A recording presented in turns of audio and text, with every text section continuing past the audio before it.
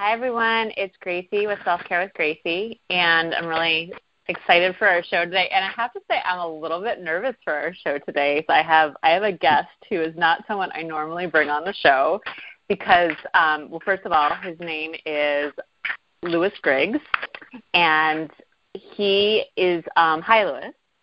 Hi, and I love that you're nervous. That means that we're going to have a great time. I think we will. And I'm nervous because I don't normally have men on my podcast. I noticed that. I looked at your website, and that makes me even more honored. So thank you. Yeah, I thank you for being here, and I appreciate you coming. And it's people have asked me for a long time why I only work with women, and I have one answer, which is that I think that there's something very transformative in the space where we're allowed to just be women without men around, and that space can be very healing and very empowering. So that's a good answer, and that answer has kept me going for 2 years. But what's starting to come into my consciousness now is that another reason I only work with women is I'm really scared to work with men. And one of those reasons is I think I don't quite understand the journey of what development in men looks like, and that's maybe the more surface answer. But I think the thing that's underneath it is I'm scared. I think I'm just angry at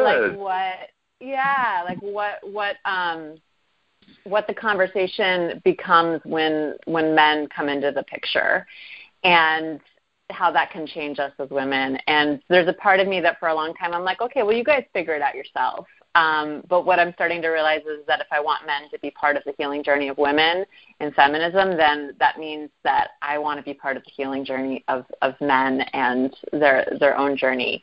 And I've met some amazing men in this past year through some work I've done in integral coaching, and that's been really healing for me. And just it was a few weeks ago I took a workshop with more of a traditional man leader, and I realized how critical I was, and this is a shadow in me. So the next day I was listening to this podcast that I'd recorded as part of the You're Single, We Get It, and Louis and I had both been on the same podcast, and so I was listening it the next day and really hearing what Louis was saying over and over again about how he really had to face a lot of his own blocks of being a white Anglo male, and how to really go into diversity coaching, which is what he does now. And so I was just so moved by what you had said in here that I wrote you and was like, can I bring you on my podcast? Because I just need to have this conversation with you. And you're just from the very beginning, you're like, whatever you want, whatever you need, let's just talk. So without knowing too much even about what you're being pulled on here for, you agreed. So thank you for being here, and I'm looking forward to our conversation. And I would just love for you to introduce yourself a little bit more around who you are, what you do, how that comes together, and really what helps you to start to get some self-awareness around how to move differently as a man in this world. Okay, and I can't do that without really honoring everything you just said, because as all of us who really finally break through whatever our barriers are and discover our true essential core self are able to do is exactly what you said, which is to look at our own part of it, because there isn't any relationship on earth in which we find ourselves that we aren't co-creating it, starting from our presumptions and our bias and our fears. And as a straight white male, teaching other straight white males in corporate America how to really value our diversity and not just do compliance and fairness and equity, I had to help them understand what I had to learn about myself, and that is even when we think the other is the problem, I had to be willing to look at, okay, even if you are the problem, what's my 1%? And I had to start at 1, as absurd as it sounds, to get some of these guys to hear me. And once I'm 1% responsible for whatever goes on, and then I'm 100% responsible for my 1%, I begin to learn what my responsibility is. And then I learn how to go to 5 and 10 and 50 and 90 and 100% of everything. And if we can do that together about whatever our fear and our bias is, that safety opens our heart and soul to hearing and seeing one another. And it's so different than the righteousness and the judgment that all of us humans understand. We've all had it at moments. And what a relief. So in a way, that's a sort of a generic thing that I care most about is 100% honesty and pure light coming from my own authentic core self and staying open to meet yours, whoever you are. And so that's my most generic intro, as I said. Now, how did I get there, or do you want to ask a question before I tell you how I got here? Yeah, no, I love what you said, and I think it's true. It is just like 100% honesty is the only way that we ever do make breakthroughs. And I think the thing that's interesting when I look at the journey of men is like, I think that what I see is interesting is that when you belong to the predominant, more rewarded class, you don't really have to like practice self-awareness because you don't need to. I think self-awareness grows out of adversity and things like that. So that's why I get really curious about your story. I'm like, where did the self-awareness and you start to wake up? That's great. I'm glad you asked it just that way, because in all my 40 years now of diversity training, the best question I was ever asked afterwards was when an African-American male came up, and, the ones who come up and talk to you afterwards are only the ones who liked what you did. Usually the others leave, right? So anyway, but he waited till everyone was gone, and he said, Lewis, can you please tell me, how did you get it? And this was so many years ago. I'm in 20 or something. I wasn't sure how deeply he wanted me to answer it.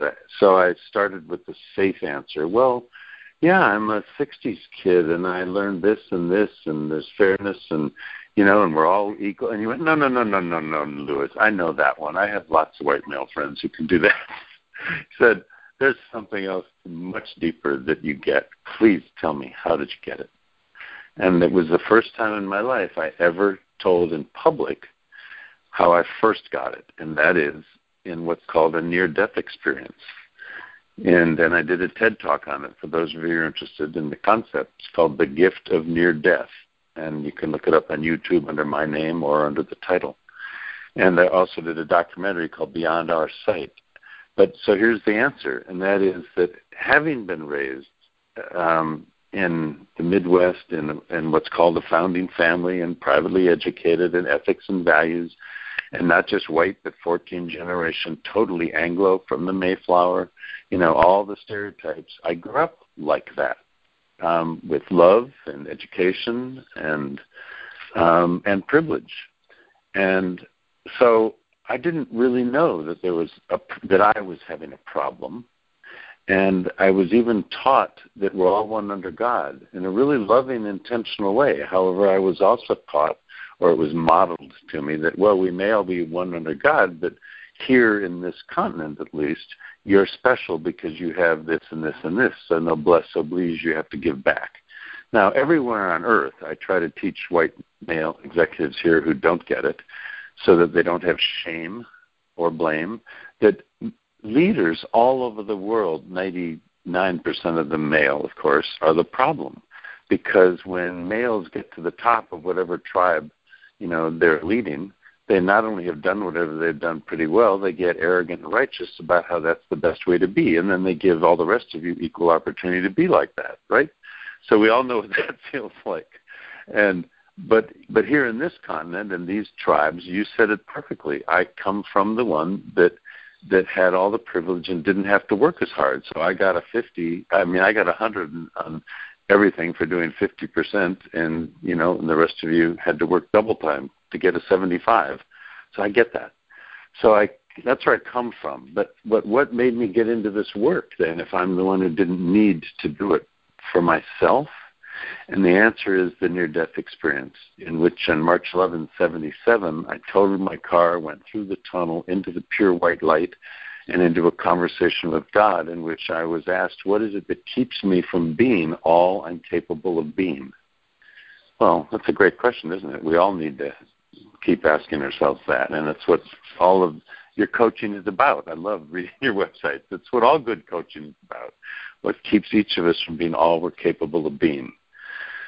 So my answer to that in the light was exactly what I've already shared with you, that somehow I knew we're all one, but I didn't know how to bridge the gap between my soul and yours, because the differences in our DNA and our body and our language and our upbringing was confusing to me, and I didn't know how to make the bridge. And in this continent, and all the rest of you are the ones that had to make the bridge to connect with people like me.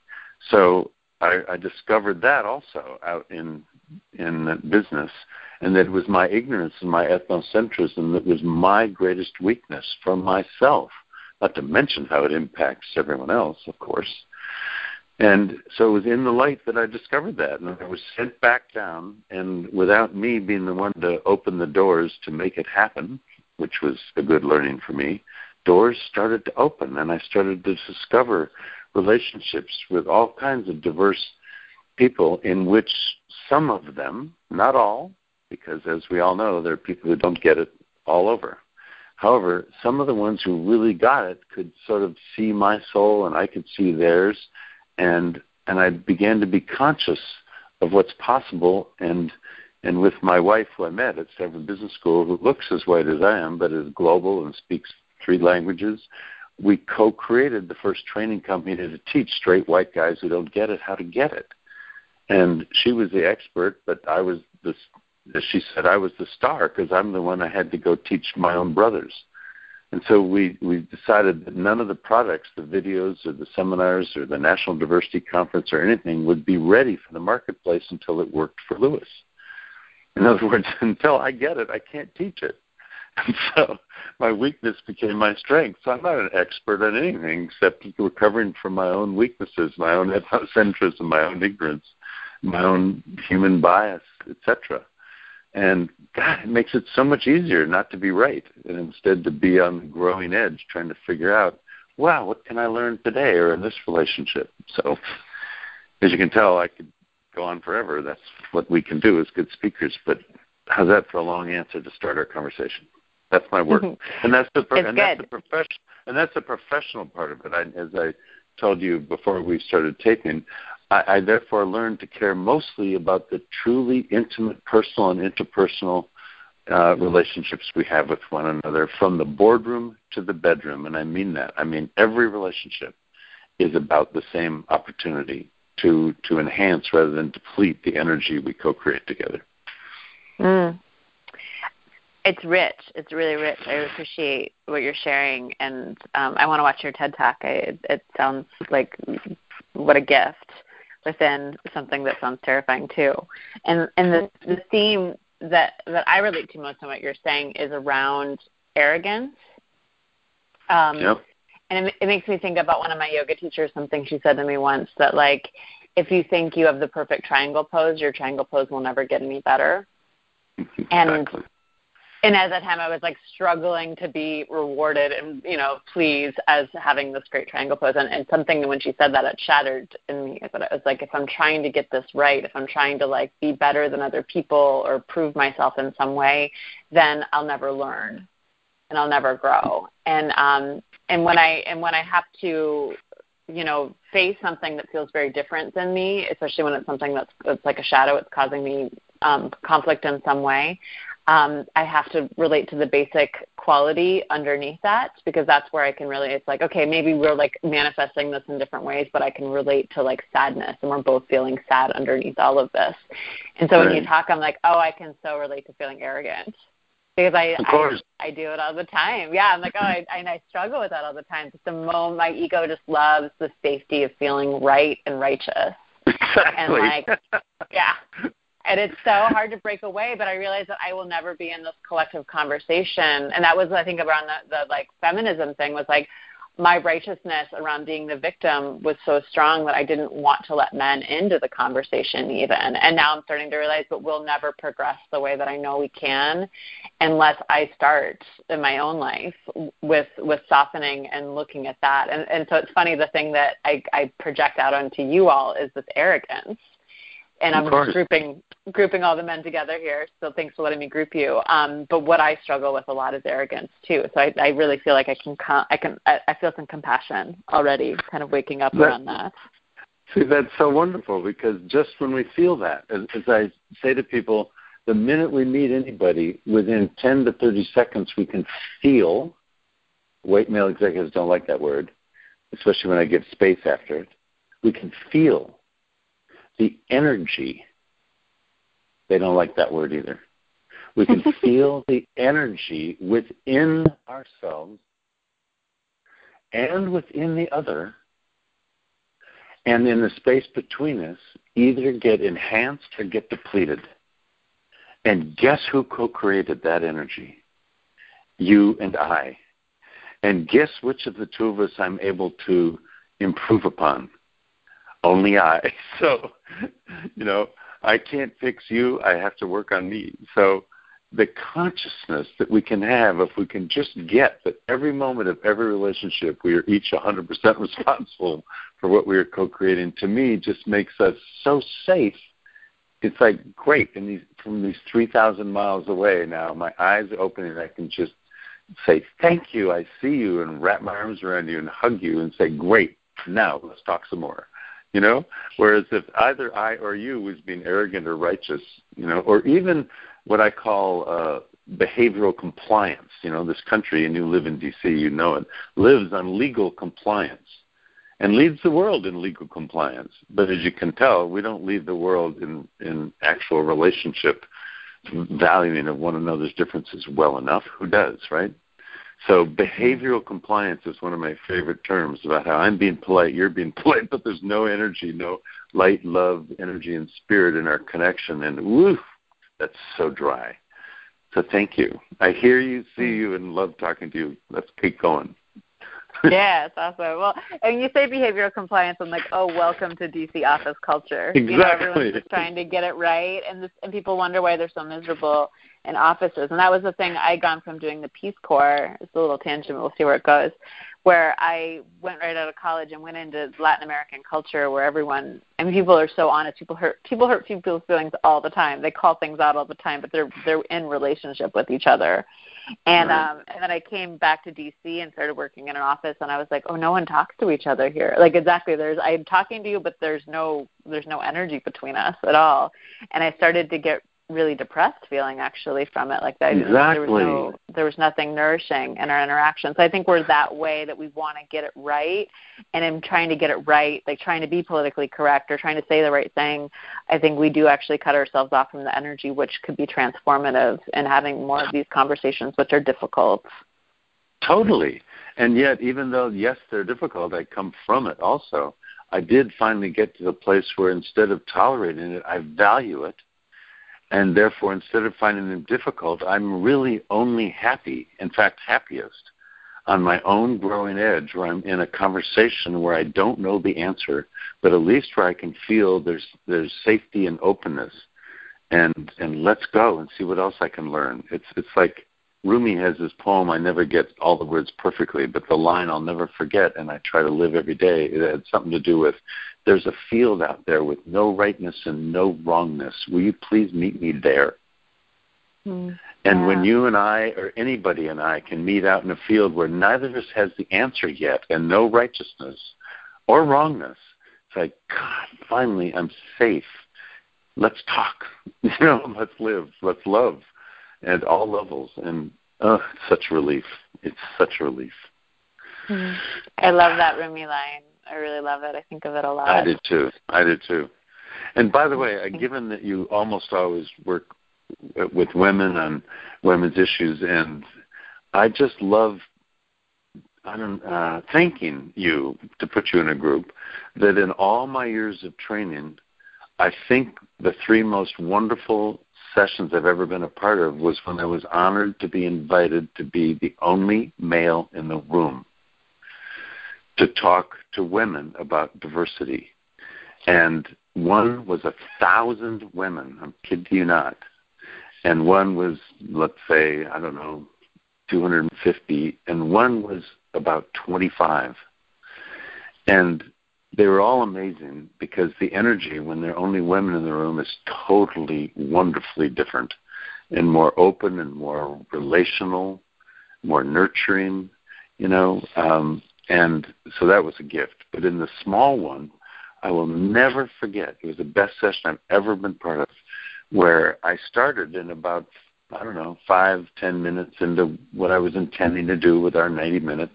One woman in the back said, Louis, I really have to object to something you said, and it really triggers me. and blah, blah, blah. And so I listened, and I went, okay. And I said, I'm just going to let go of whatever my agenda was, and let's go. And the whole session ended up being about whatever came up in that session, about our energy and what happened and what my part was. And she stood up from her chair, and she was speaking with appropriate anger and or fear. And as we each opened and got softer with one another, she moved closer and closer and closer. Out of 25 people, that's not a big space, but still, she moved from in the back up to the front until we were standing in front of everybody, continuing working with and through my stuff, her stuff, until we were done. We got it. And she just wrapped her arms around me and said, thank you. Oh, my God.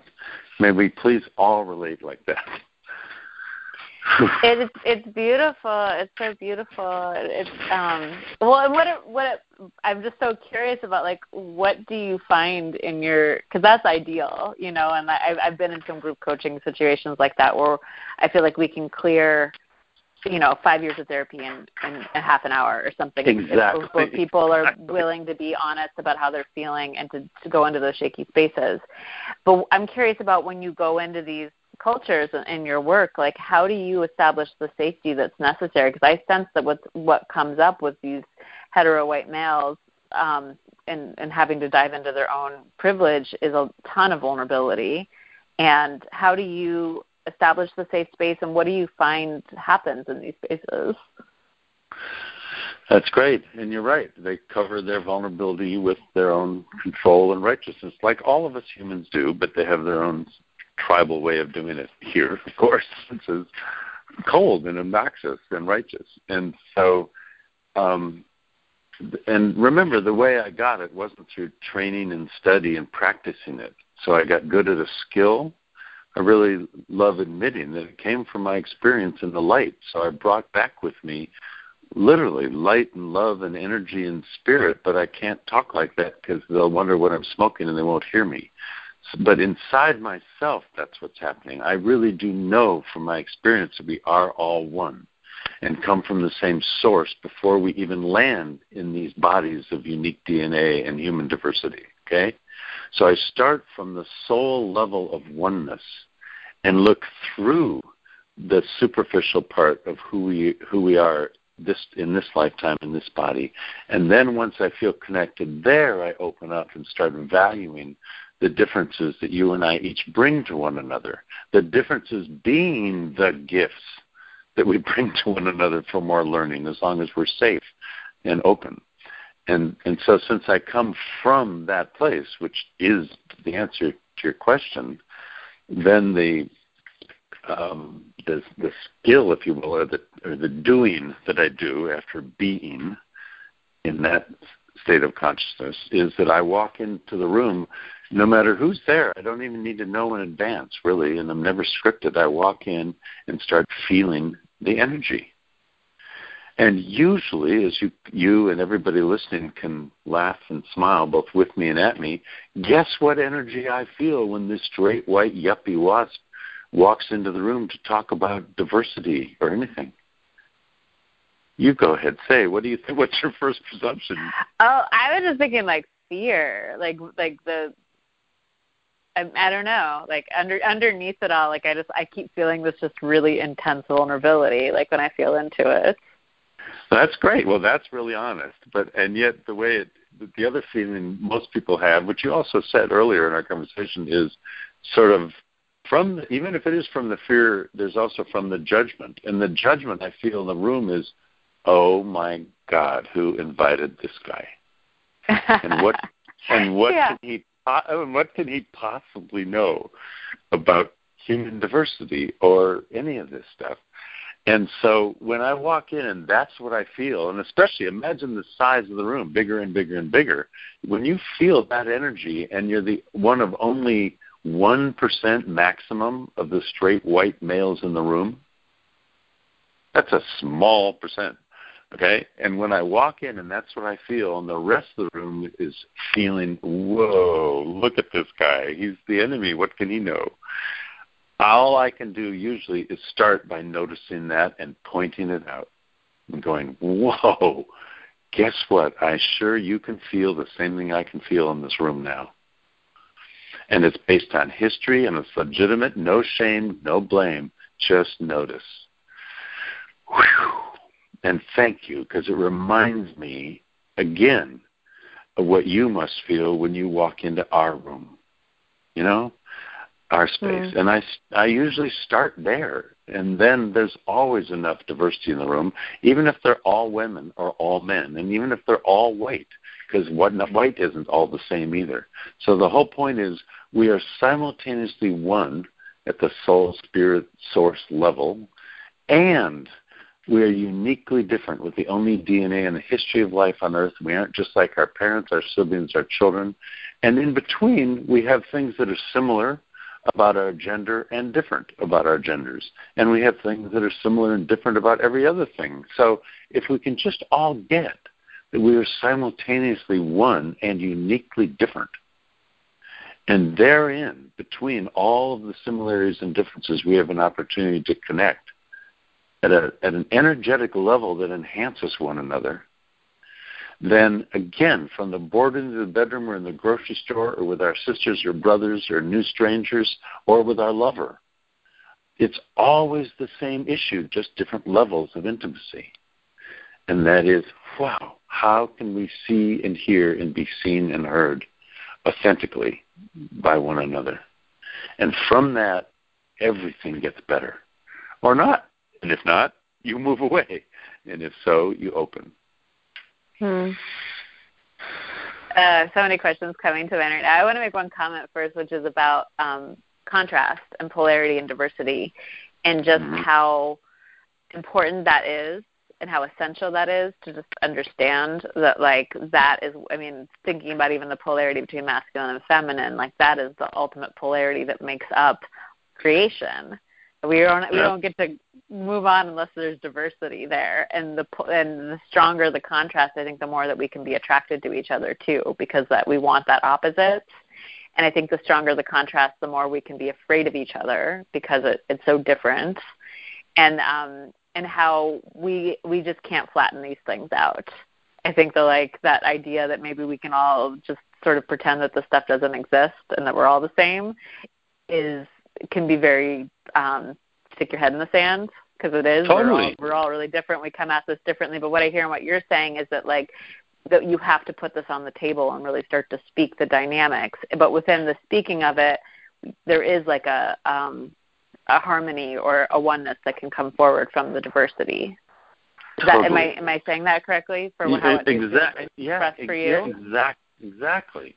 And I know that when we had our phone call recently, that group, I mentioned this, and I don't remember if you took the same coaching I did. I do CTI, Coaches Training International, here in the Bay Area, but maybe they all teach it. Anyway, I'll never forget with such gratitude that when we started one of our week together trainings it was in leadership. It wasn't in the coaching, but the same group put it on.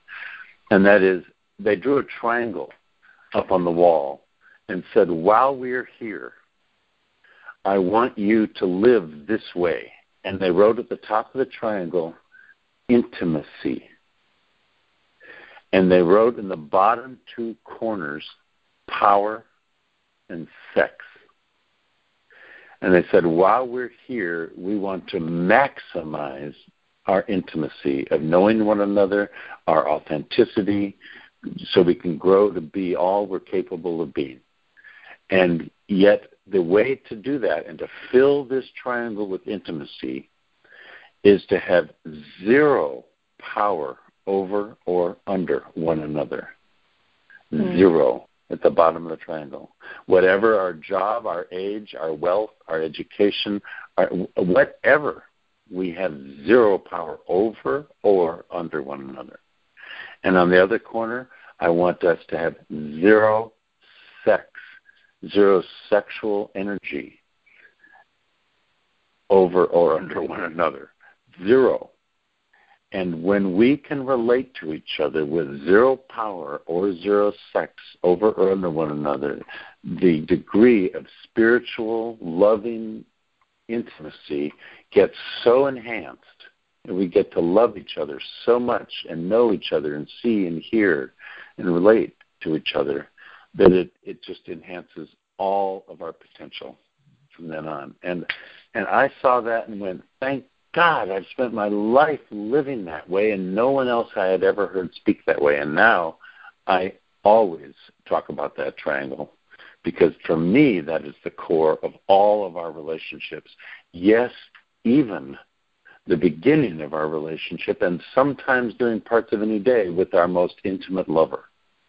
We have to see and hear each other's soul and essential core self before we add either the power that you or I are able to have as a gift, because we have differences. You know, you have some gifts I don't have, and I have some you don't have.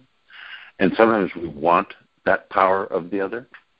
And even before we add this amazing gift that humanity has created for us in our sexuality and the sensuality, it's just astounding what is possible if it comes from true light and love and energy and spirit instead of sex. So I love to say I don't even have sex anymore. I only make love.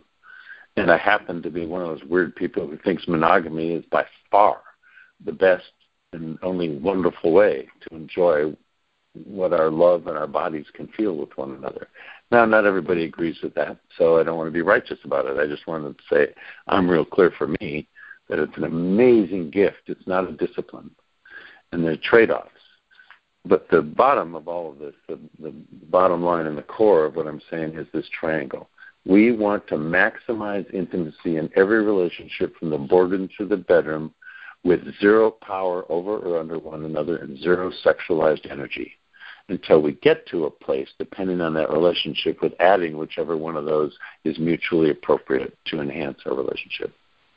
So there. I love it. Yeah. I mean, it feels so true to me. It's this big self-awareness that's woken up in me lately that about the way that I have used my sexuality as a way to, well, one is that I felt objectified often by men Yep. And so I've known that for a while, and that's where the anger has come from. But then I realized that actually the flip side of the objectification for me was manipulation, that I used my sexuality as a way to get power in situations.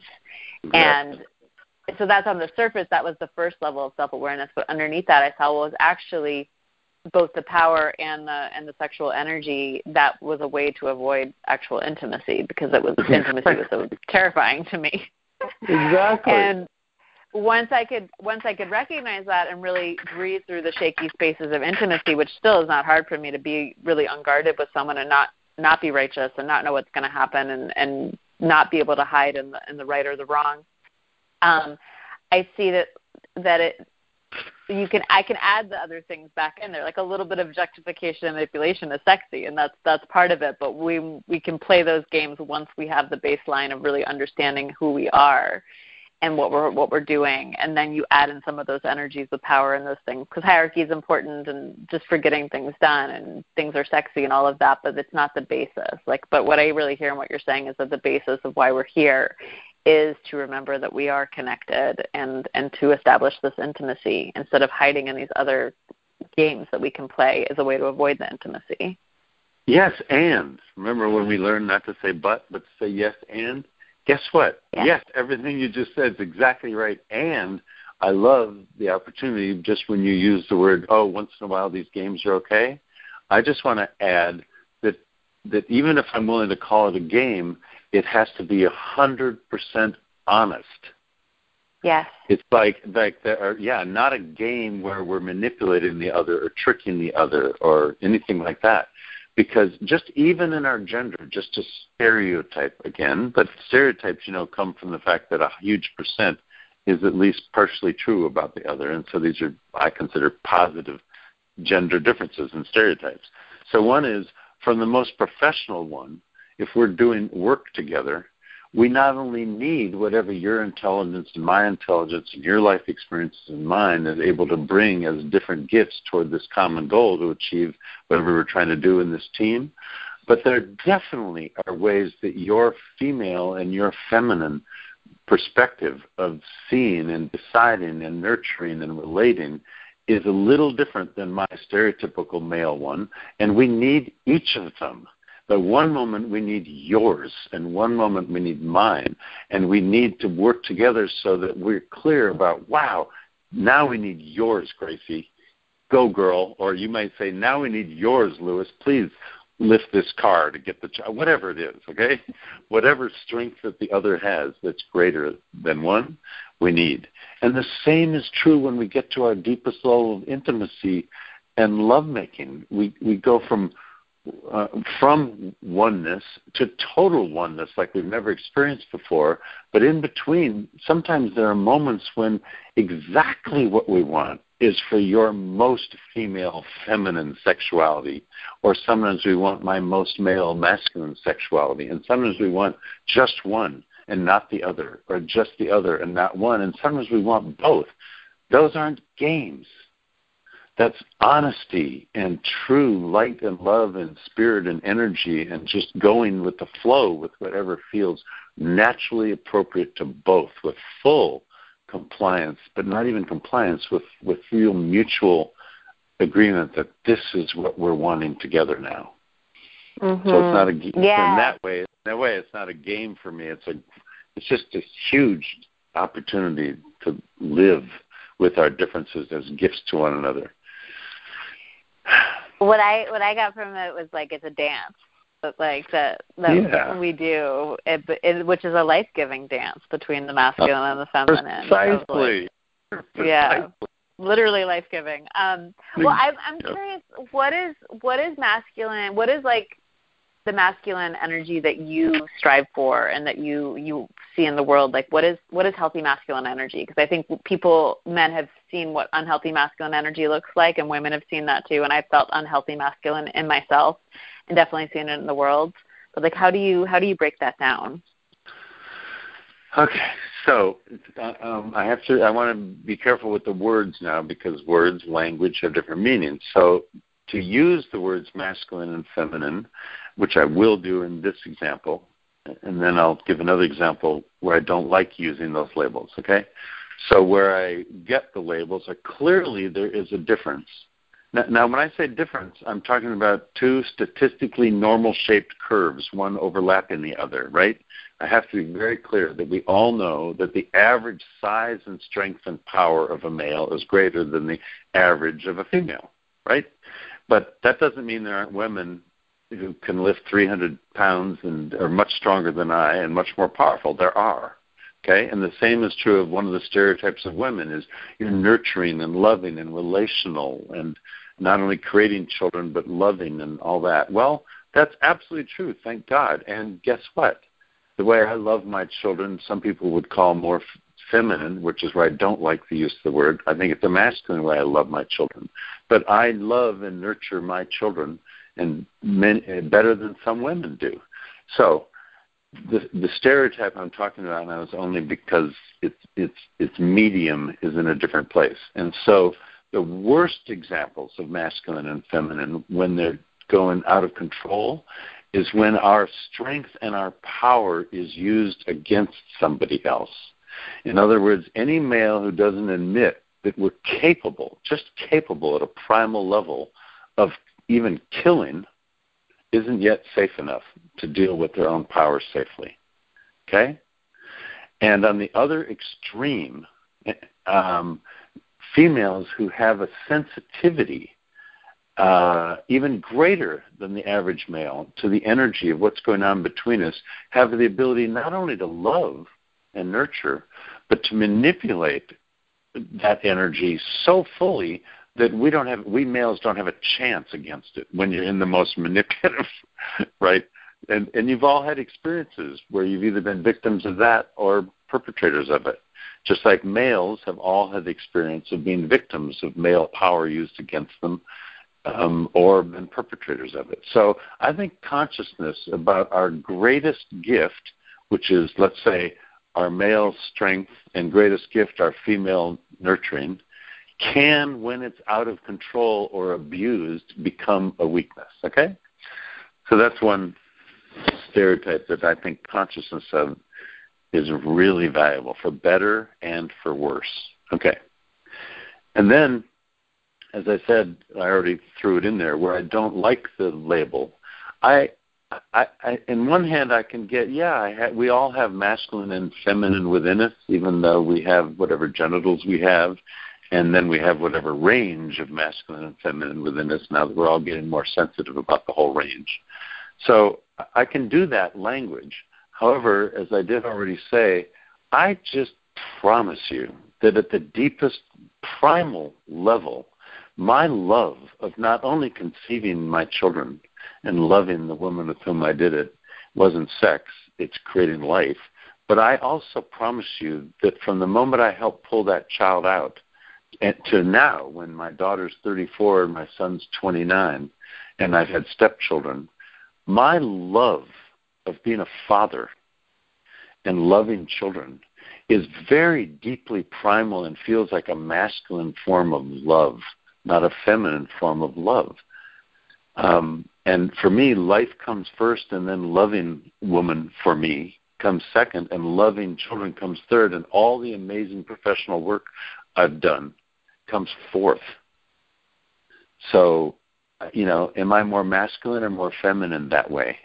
Depends on the language you use. But those are my generic answers about, for me to be the fullest man that I am, fullest Lewis that I can be, includes a balance of all my strength and power and all my sensitivity and consciousness, and all of it in honesty and light and love and spirit. And if I can live in pure light, as if everybody on earth is able to see everything I'm saying and doing, then I feel safest and most able to be all I'm capable of being, and then apply whatever gifts and skills I have, along with whatever gifts and skills you have, whatever power I have, with whatever power you have, in the job or in our lovemaking or in our friendship. Then we each get to be closer to all we're capable of being with one another. Does that make sense? Yeah, it's great. I feel like there's so many thoughts again that come from it. What I hear is that there's no hiding. None. And that when you don't hide, no one has to hide from you. And I feel this so much, that like the moment I face a shadow in myself, I'm able to see it and hold space for it in other people. And if I don't do it, I can't. Either I won't see it or I'll judge somebody else for it. So there's just that ability to even know, is in the coaching work that I've done, we had us in a circle once, and one of our coaches was like, I want to address that part of you that would kill somebody. They're all like, oh my God, what are you talking about? Da, da, da. He's like, no, until you face that in yourself, that you have that potential, you actually are not in control of your own violence. And that was really profound for me to sit there until I face the part of me that wants to just manipulate and crush. Like, I can't really not do it. And so it is, I think it's painful to start to get self-awareness, because we have to look at like, oh, shoot. This is what I'm capable of. Exactly. And you've just explained why I so endlessly use the words without shame or blame. I have to, you and I and everybody with whom I relate has to be able, without any shame of self or blame of the other, to actually be able to have these conversations and to notice what we discover and to really value what the word projection means. It means anything that I'm feeling you're doing or is a problem with you must have at least 1% of it, right? Which is my stuff that's being mirrored back at me, because that's why I'm so sensitive about it. And I just love that you can say that. There was one workshop on relationships recently where somebody said, it's sort of what we just said, but I love the words so much I wrote them down. The purpose of being with a life partner is having a mirror for seeing God. Our partner shows us what veils are between us and the divine. Every issue that has come up has been a mirror of my own stuff. Every one. There has not been a single occasion in which it has not been at least partly about me. Now, of course, the same is true for the other. But it's not my business to fix the other. It's my business to see my own truth. And by seeing that truth of mine, to be able to learn and grow from it. Love, partnership, trust, and intimacy are all byproducts of this process. Isn't that great? We are mirrors to one another, always. I love it, and I believe it. And also, the critical voice in my own head is like, but how does that translate to like what we're dealing with right now in our culture, which is just on the surface so much violence and animosity towards one another. And like when you look at like what's going on here with police officers dying and racial tensions running so high, like how do you translate all of that? Well, it's too easy to give an easy answer because it's not easy and it's complex. However, I really do believe that at the core of all of our communal and societal and tribal differences and problems is exactly what we just said, that it is individual. So yes, even though I'm an MBA and I couldn't go teach light, love, energy, and spirit, I had to learn personal, interpersonal, organizational effectiveness, etc. That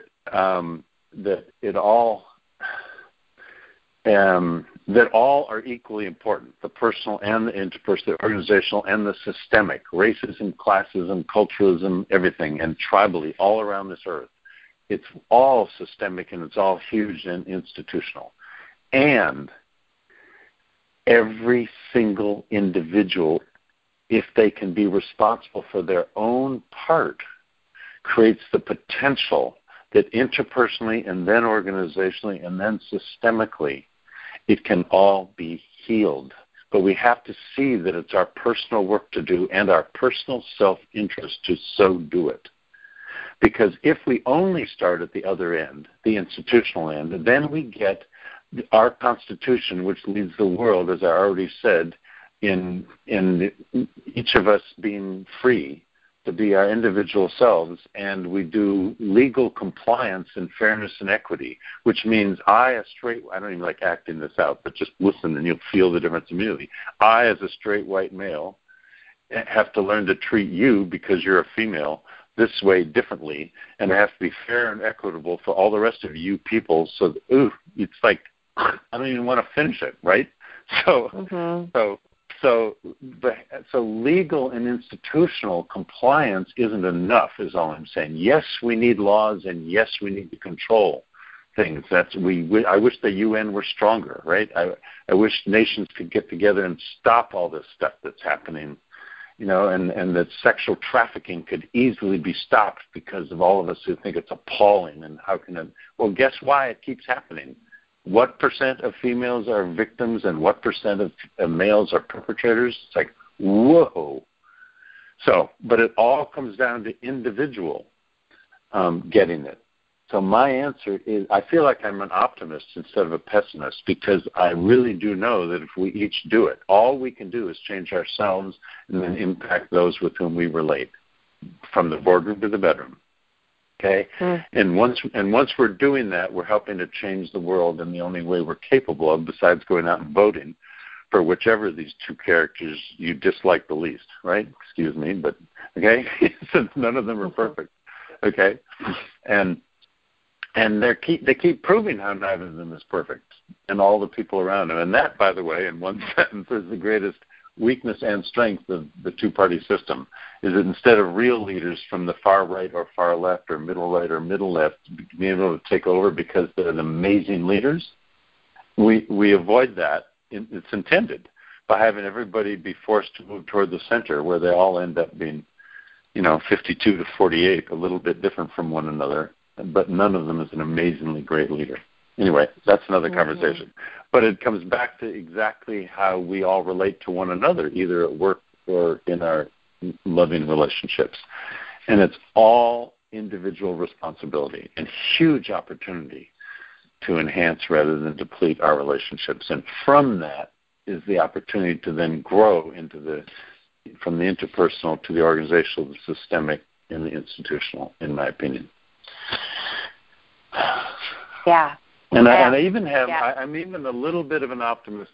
Some people will think I'm crazy about this, but I actually think the reason there's all this negative energy and killing that's going on is because the people who are desperately trying to hang on to their old ways of power are scared shitless. I don't even excuse the word, because they're reacting because something positive is happening worldwide. And that is the numbers of us who are beginning to get it from within and become our more authentic selves and see and value each other similarly is not being led by a religious leader, a corporate leader, a government leader, or any leader. It's happening. It's spreading. It's evolution. You call it what you will. It's spiritual. And the communication helps. The creating of life helps. Travel has helped. Internet helps. Everything's helping. However, nobody's in control of it. Such a huge percentage of us are beginning to get that we're all one, and the extent to which we're all in this together, that, as I already said, those who are hanging on to the old versions of power are scared to death, and they're reacting with violence because they don't get it. Yeah. Yeah, no, I really believe it. I mean, I'm an optimist too, like around it, and sometimes I feel like I have to hide that because I'm like, oh, there's so many horrible things going on in the world. How can I still be an optimist? But I'm honestly an optimist because of the work that I do, and seeing the way that self-care, personal responsibility, taking that of just this is how I'm going to care for my being right now, and these are the boundaries I'm going to set emotionally, and this is what I need to thrive. I see how that heals relationships, that heals workplaces, that heals families in a way that it honestly shocks me of just how effective it is when one person fully commits to making a change. Yeah. And it's that same idea, I think, with health. People have been looking at one of my clients was coming to me with this. She was like, I think your work relates to Black Lives Matter. And I was like, all right, tell me. I was like, I feel like it kind of does too. I'm just not sure. And she's like, well, I think with health, I've spent so many years wanting someone else to kind of come save me just to follow the formula, go on a diet. And what I realized is that, no, I really have to pay attention to how I feel, and I have to be accountable, and I have to be responsible and show up every day. And she's like, and then once I started to trust myself, everything changed in my health, the self-care. And she said, it's like, I think it's the same thing, that we're still waiting for some leader to come and change it all for us. But what we need to really do is to look at our personal biases, and we need to be able to sit in groups and maintain our emotions enough to listen to another person and be honest and courageous enough, and that is what really can make the change. And so I see it as that same thing. It's like when I can take responsibility for myself, and this is how I want to use my life force in this body right now. And that's what I feel committed to, is like if I can you and I having this conversation, even though it scares me a little bit and it feels a little like new terrain, if someone else listening to this feels like, okay, well, that wakes up self-awareness in me, and I'm going to be more responsible and move forward. I'm like, that's how we make the change. I really feel that.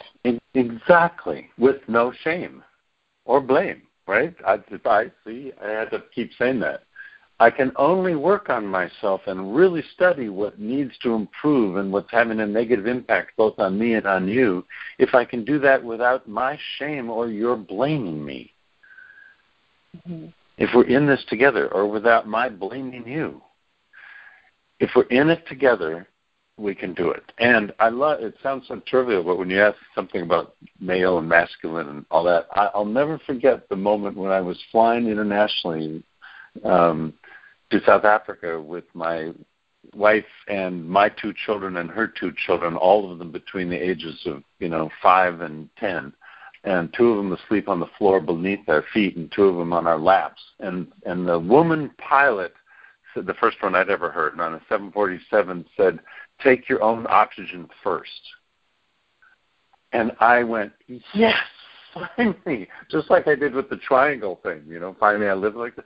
Finally I can hear somebody tell me, the father and the male, to take my own oxygen first and feed myself first. And when I do that, God, I can then love you and my kids with all my power, strength, light, and love and spirit. But if I don't have enough oxygen or food, I just can't do it as well. And so if we can all just take our own oxygen first and then notice the mirrors around us and own our own 1% part of the problem. Just 1%, remember, it's safer. Even if we think the others are the problem. When we can own our own peace and own 100% responsibility for our own peace and see it as an opportunity to grow on our own growing edge and improve ourselves and everything around us, then we're safe. And so now I try not even to be in any relationship with anybody with whom we aren't meeting there, which is why the minute you sent your email and said, oh, my God, are you willing to do this? I love something you said. I go, great. I don't need to hear any more. I don't need to be scripted. I just feel your energy is so open and so able and willing to do exactly what you and I are both talking about. That, yes, and of course it includes discomfort, and I don't even use the word fear anymore because I'm not afraid of it. I'm attracted to it. But my definition of it is, of course it's not always comfortable. Thank you. Thank you so much. Thank you so much. Yes. And it is. It's like to grow and to change. It's uncomfortable. We have to get reformed. And I always talk about the caterpillar has to liquefy before it becomes a butterfly. Right. And that liquefaction process, I don't think it probably doesn't feel very good. But if we can help each other to hold it, I think is really the beauty of it. And exactly. And I hear responsibility, honesty, and love. And I just want to add one more tool that helps me a lot, which is the sense of humor around so much. But if we can remember to laugh at ourselves, the poem that keeps you gave me a Sufi poet, I'll give you one back. It's the Hadith poem. It's God, you and I are like two fat men sitting in a boat. We keep bumping into each other and laughing. That's great. Yes, exactly. And I can feel that even when you're so honest and authentic, you say you've hardly ever had a man on here, and you're a little anxious and even a little fearful, and blah blah blah, and it came from a little anger and a little being a victim, and then a little being a perpetrator, and it's like, wow. Every time you even say those things, you're saying it without judgment, self-judgment, and you're saying it with some ownership and even a little humor. I could feel it. Mm. Thank you. Yeah. You are such a gift, first to yourself and then to any of us who gets to relate to you.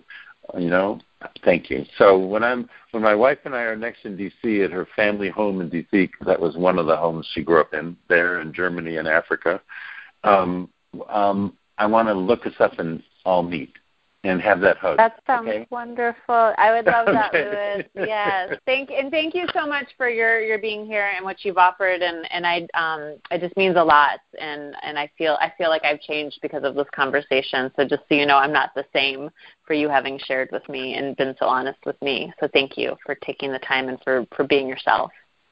Thank you so much, and again for saying it exactly that way. Because when people ask me what's my goal when I do a workshop, it is totally mutual, totally co-created energy. I hope I walk out of it as enhanced as anybody in the room, and I hope they all walk out feeling differently than when they walked in. And thank you for that. What an incredible compliment. And we co-created together, and I feel the same way. So thank you. I'm walking out different as well.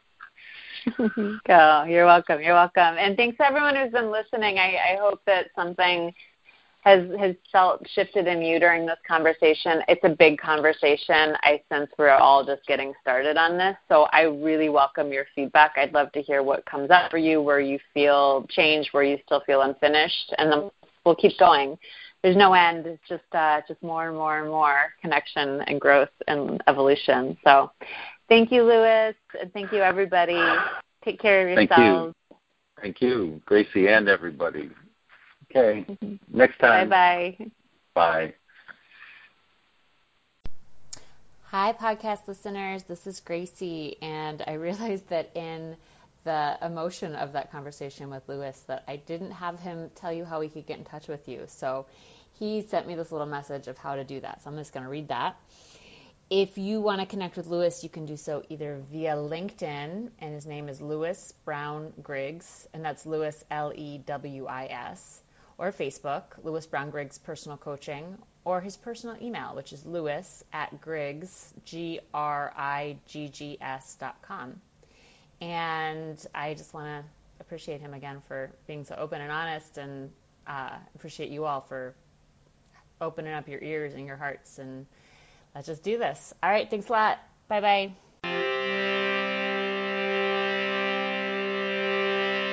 Hi, this is Gracie with Beautiful Life Self-Care.